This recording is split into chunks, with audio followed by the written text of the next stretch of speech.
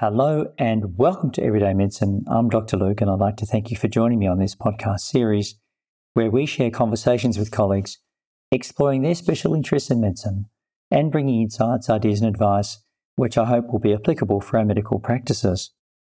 In this podcast episode, we're talking with an expert about hypermobile joint syndrome and Ehlers-Danlos syndrome. Well, hypermobile joints were noted by Hippocrates as long ago as 400 BCE and are common, occurring in about 10 to 25% of our population. In a minority of patients, pain and injuries result, suggesting that the clinical findings may reflect a condition referred to as hypermobility spectrum disorder, a polygenic connective tissue syndrome affecting between 1 in 500 to 1 in 600 people. Now, this syndrome involves extreme joint flexibility, often associated with joint pains, tends to run in families, and is more common amongst females. Hypermobility spectrum disorder has been redefined separately from the more stringent diagnostic criteria required for the diagnosis of more extreme hypermobility syndromes such as the Ehlers-Danlos syndrome, Marfan's disease, Loeys-Dietz or osteogenesis imperfecta syndromes. And in relation to the above-mentioned syndromes, in 1901, a Danish doctor, Dr. Laurits Edvard Ehlers, presented the case of hypermobility, and a similar case was subsequently presented by French physician Dr. Henri Alexandre Danlos in 1908. But the name Ehlers-Danlos syndrome, EDS, wasn't proposed until many years later in 1936 by an Englishman, Dr. Parkes Weber. Well, we now recognise 13 types of Ehlers-Danlos syndrome, with hypermobile EDS as the most common and myopathic EDS, spondylodysplastic, classical EDS, and brittle cornea syndrome is just some of the others. About 1 in 3,500 to 1 in 5,000 people have EDS, where both dominant and recessive inheritance patterns are noted. Frequent joint and ligament injuries, including sprains and dislocations, may occur, and joint stiffness, clumsiness, fatigue, dizziness, as well as associated bowel and bladder complaints are often cited. Another well-known hypermobility syndrome, Marfan's syndrome, is rare, also affecting about 1 in 5,000, and in 3/4 of cases, inheritance is autosomal dominant, with a defective fibrillin gene resulting in tall individuals with slender limbs, fingers and toes, cardiac defects including aortic dissections, aortic root aneurysms, valvular incompetence, lens dislocations, as well as high-arched palate crowded teeth and abnormal sternal development, including pectus excavatum or pectus carinatum. 1/4 of cases experience a new gene mutation and have no family pedigree identified. Well, these hypermobility conditions all have in common abnormalities in collagen structure and function. And whilst genetic studies are available in some cases of hypermobility, but not the hypermobility spectrum disorder, the criteria for diagnosis is essentially based on clinical assessment and is referred to as the Baton criteria, which includes a Baton score reflecting joint extensibility and mobility, combined with arthralgia over 3 months, dislocations, subluxations, soft tissue lesions such as epicondylitis, tenosynovitis and bursitis, marfanoid habitus and abnormal skin with striae, hyperextensibility, thin skin, and papuraceous scarring. Well, no cure is currently known for these syndromes, which are managed symptomatically. Unfortunately, societies such as the Ehlers-Danlos Society and expert physicians such as Associate Professor Chris O'Callaghan from Melbourne's Austin Health are most helpful resources. And I welcome you to the interview with Chris to expand our understanding of this subject today.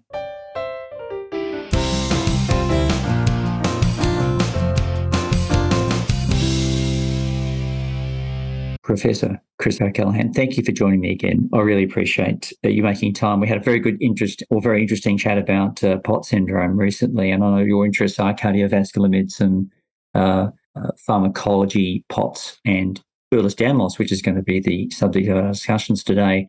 I'm really very intrigued about Ehlers-Danlos, which is described in the 1900s by Ehlers and Danlos as a sort of a hypermobility syndrome. And I do note from a little bit of reading that Hippocrates also noticed people with hypermobility syndromes in 400 BC. So we've sort of known a little bit about this for a long time, but it still remains a mystery to me when people say they've got Ehlers-Danlos syndrome. I think about hypermobility and stretchy skin and people that are in circuses and so forth, and I don't really have a very deep understanding, and it's really going to be tremendous to talk with you about this syndrome to broaden our understanding of it.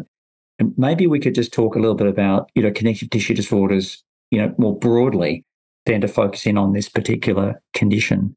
Can you take us through it, Chris? Just perhaps give us the context of Ehlers-Danlos in relation to connective tissue disorders broadly. Thanks, Luke. So beginning with connective tissue disorders, there's several hundred of them, ranging from the relatively common to the exquisitely rare, for which there are only a few kindreds identified in the literature. Of those, there are two that are anywhere near common that are of clinical importance. The first one is Marfan syndrome, and the second is Ehlers-Danlos syndrome. Both of those existed at the rate of about 1 in 5,000. So in a population of Melbourne, you'd say, several hundred people. The other important thing about both is that they are probably polygenic or spectrum disorders, at least to some degree. And so with Ehlers-Danlos, to begin with, Ehlers-Danlos is the most extreme. There's something called what's called hypermobile Ehlers-Danlos, and I'll talk in a moment about the different types of Ehlers-Danlos. Hypermobile Ehlers-Danlos, the most extreme. We come back to the hypermobility spectrum disorders, which is milder. Then there's hypermobility itself, which is a normal trait, and then there's the rest of us. Marfan exists on the same sort of spectrum, where you got Marfan at the most extreme, Marfan syndrome, coming back to Marfan family disorders, then Marfanoid, and then back into the rest of us. Okay. So one note about Ehlers-Danlos, when we talk about Ehlers-Danlos, it's actually something of a misnomer. Ehlers-Danlos syndrome is the name for a collection of syndromes affecting collagen, of which there are 13. There is only one that's really common. It's the hypermobile Ehlers-Danlos syndrome. The others are in varying frequency. The only other one that's really of relevance is something called vascular Ehlers-Danlos syndrome, vanishingly rare, but it's the one associated with catastrophic outcomes, but a completely different disease from hypermobile Ehlers-Danlos. Right. Okay.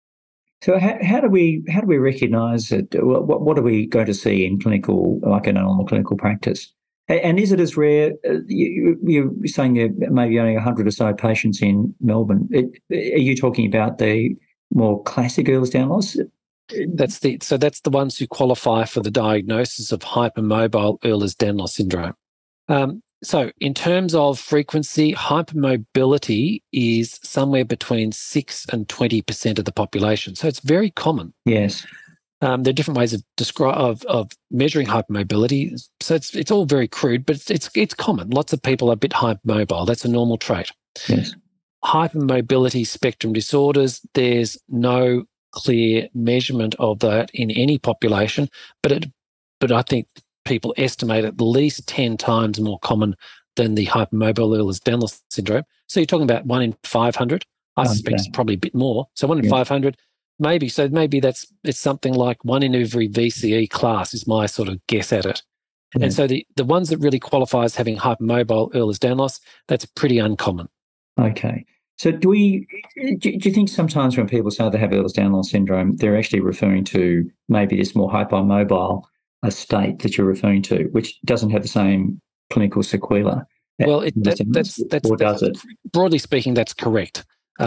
People do describe themselves as having Ehlers-Danlos because that's the thing they've heard about, and these milder forms are less glamorous.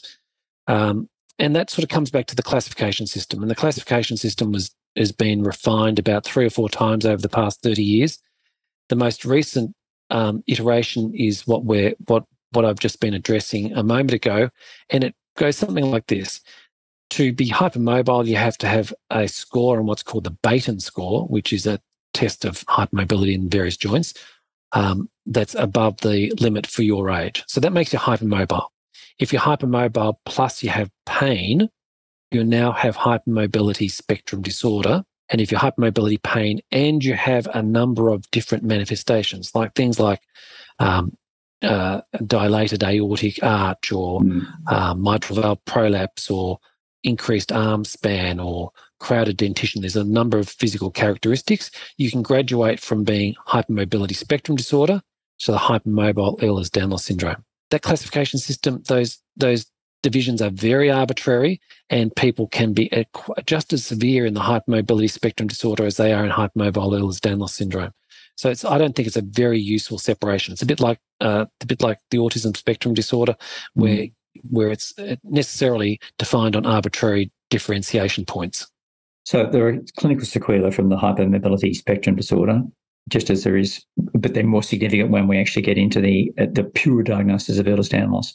What sort of things should we be sort of looking for clinically, and can we expect in our patients? One of the things that one of those little catchphrases that they say about these connective tissue disorders: if you can't connect the dots, think of connective tissue. Connective tissue is ubiquitous. It has multi-system manifestations, and so these patients have manifestations in every organ system, with more severe manifestations in the organ systems which have greater importance of connective tissue. And so in rough order of importance, that might go something like the musculoskeletal system, the soft tissue structural systems. So the musculoskeletal system will be the dislocations, joint pain, things like dislocations, joint pain, that's subluxations. Then the soft tissue structural system, so that would be things like hemorrhoids, hernias, varicose veins, aneurysms, prolapse. The next one, probably in order of importance, is the vascular system. So that's your low blood pressure, POTS, all the different names that go for these various syndromes of inadequate blood pressure. Then the guts is probably the next one. There is a whole range of gut complaints, from difficulty swallowing, irritable bowel syndrome, what might be called dyspepsia or dysfunctional upper gut symptoms. And then the other organ systems are sort of a bit of a rag bag. So migraines, a wide range of genitourinary issues, sleep issues, oddly enough, immunological issues, a whole bunch of atopy and mast cell activation disorder. And that's probably about ENT issues would finish it out. Is there, so it's a big range, or a big crossover of symptomatology there. You know, I'm sure there are people that have got that hypermobility spectrum that I have not picked up, that I've missed. And I'd like to ask you what I should really be doing about these patients. But is there any kind of other diagnosis that we should be, or any other way of confirming the diagnosis that we should be aware of? Is there a molecular diagnosis, or is there some other test that we should do? Or is it really just for this hypermobility spectrum disorder, which is much more common than true Ehlers-Danlos? Is it just us being clinically aware? Oh, you've got hypermobile joints, your skin's a little bit, the collagen in the skin's changed a little bit in texture and so forth. It's a bit more, less elastic. Bit more elastic. A bit more elastic, I should say. Stretchier, yeah. More stretchier, I should say. But is it just based on that we're coming to this diagnosis, Chris, or is there a blood test or some other biopsy that we should be taking to confirm it? So yeah, correct. There is no diagnostic testing. The only diagnostic testing that's available is for the vascular type of Ehlers-Danlos syndrome. So when you have a patient, so just on this topic as an aside, if you have a patient where you're suspecting that, then a referral to the local genetics clinic is in order, rather than getting the test yourself, because the tests are a bit difficult to interpret, I'm told. The time to suspect that would be any person who has a spontaneous vascular rupture or dissection at a particular young age, and where there's potentially a family history of it. If they have a spontaneous bowel rupture, or if they have a uterine rupture in pregnancy. They're the three big warning signs, and or a positive family history. Okay. For hypermobile Ehlers-Danlos syndrome, there is no diagnostic testing, and I suspect that's probably because it's a polygenic disease. I suspect there's a whole bunch of genes that contribute to your elasticity, and I suspect there never will be a genetic test that will be done. So the diagnosis is made on a clinical basis. It needs an index of suspicion to, first of all, think about it. Secondly, look for evidence of abnormal connective tissue, which will be the Baton test or those other sort of manifestations I talked about a moment ago, and then taking a very comprehensive family history and looking for other members of the family who have much the same sorts of things. Okay, well, let's say we've suspected it. We've got an array of symptoms that leads us to that diagnosis. now we're pretty sure that this is confirmed. What do we do about it? What can we do to help our patients? The most important thing for these patients is education. The literature tells us that these patients take something like 20 plus visits to doctors before they're ever diagnosed with their condition. They often have a huge list of complaints, and they're very confusing when you see them because they have so many complaints that it's very difficult to get lost in the complexity, and also in the psychological consequences and the aberrant behaviours that they come in with. They come in with for example, they might come in with 4 pages of symptoms that they've set out, and straight away you're struggling. So if you can think of the diagnosis and work through a list and form that diagnosis, educating the patients about what the cause of their symptoms is really key. And the thing that is most impressive to them is listing the symptoms that they might be expected to get in a single page and presenting to them. You can find these are listed plenty of places, presenting to them saying, this is what you've got. And they just look down the list and they'll look up at you a couple of times and they say, that's exactly me. That's me. In fact, this 2 days ago, I had a patient who I presented that list to. She said, did you type that as I was talking to you? And fortunately, I had a paper copy on the desk that I showed, and I didn't. So they really are. And for her, it was revealing. She now understands that she doesn't have some weird process, because they often suspect a virus, or they've got some toxin they've been exposed to, or they've been on social media and they've invented a cause. And so they hear it's this. And so straight away they've compartmentalized their issues. So you just work through the issues. They're all compartmentalized away.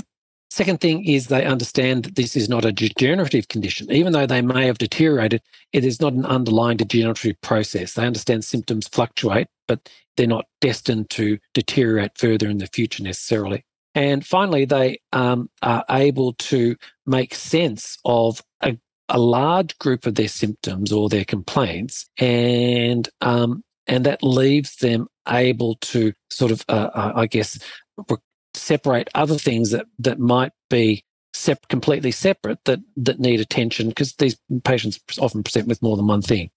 Yes, I see. So really, there's a lot of validation by discussing the diagnosis with them, helping them understand, where the symptoms have arisen from.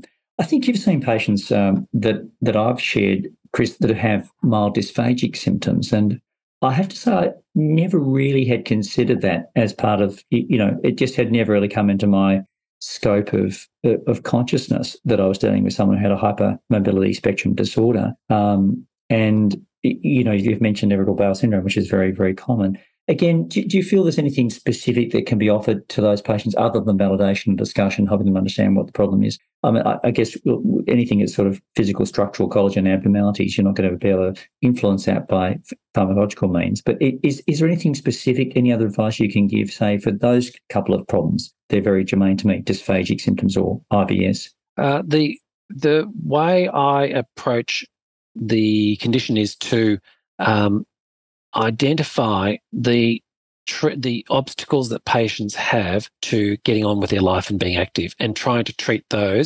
optimally treat those one after another. These patients present with symptoms in each of the organ systems which are at the extreme end of difficulty. So their blood pressure issues are difficult for me. Their gastrointestinal issues are at the difficult end for you. Their migraines are the difficult end for the neurologists, and so on. So I treat, for example, my areas. I can treat fatigue and blood pressure. I can have a bit of a crack at chronic pain, but I'm not great at it.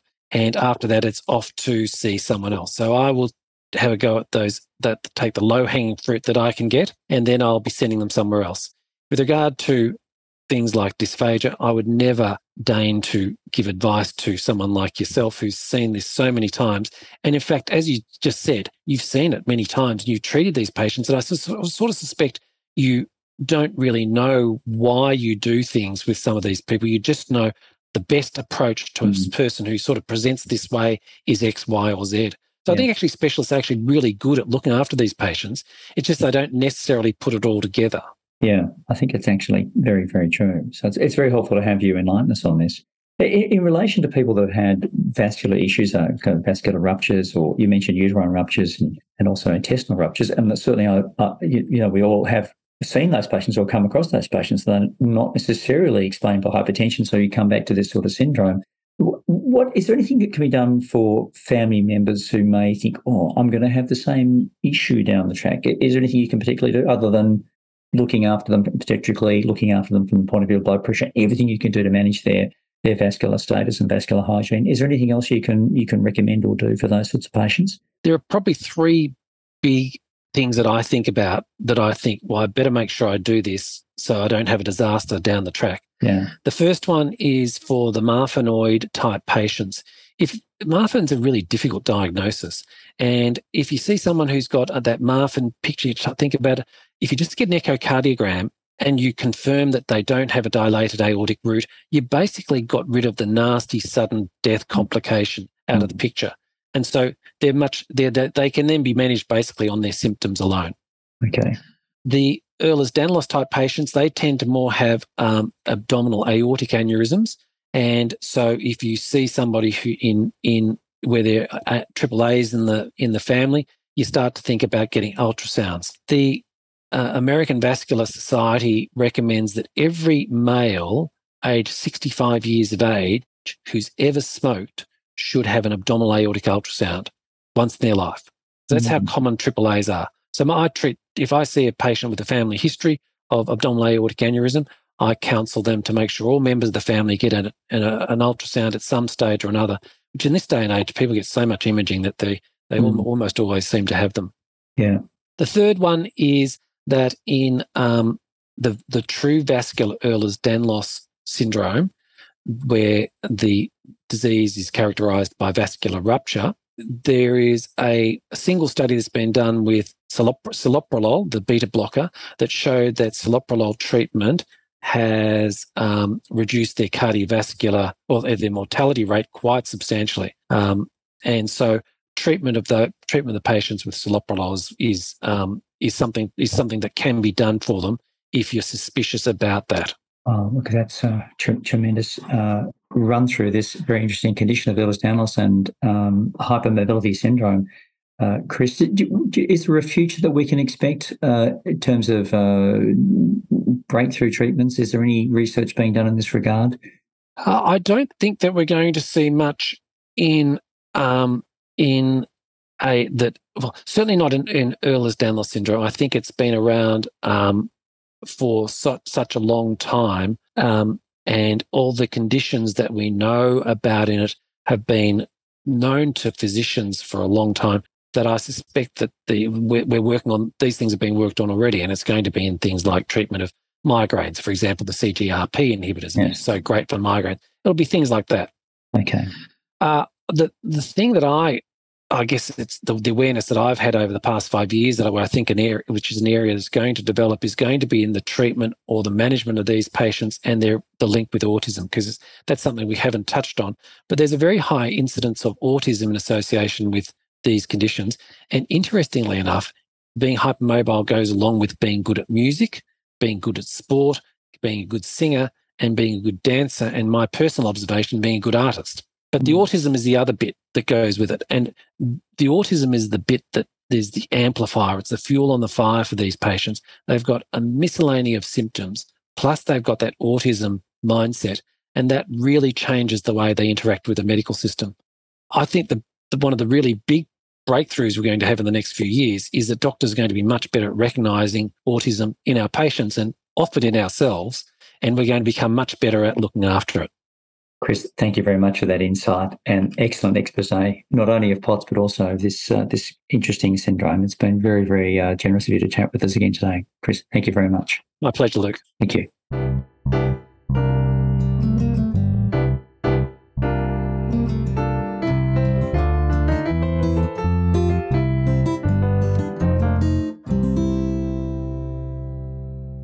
I'd like to thank you for joining me in this conversation with Associate Professor Chris O'Callaghan on the joint hypermobility syndrome and Ehlers-Danlos syndrome.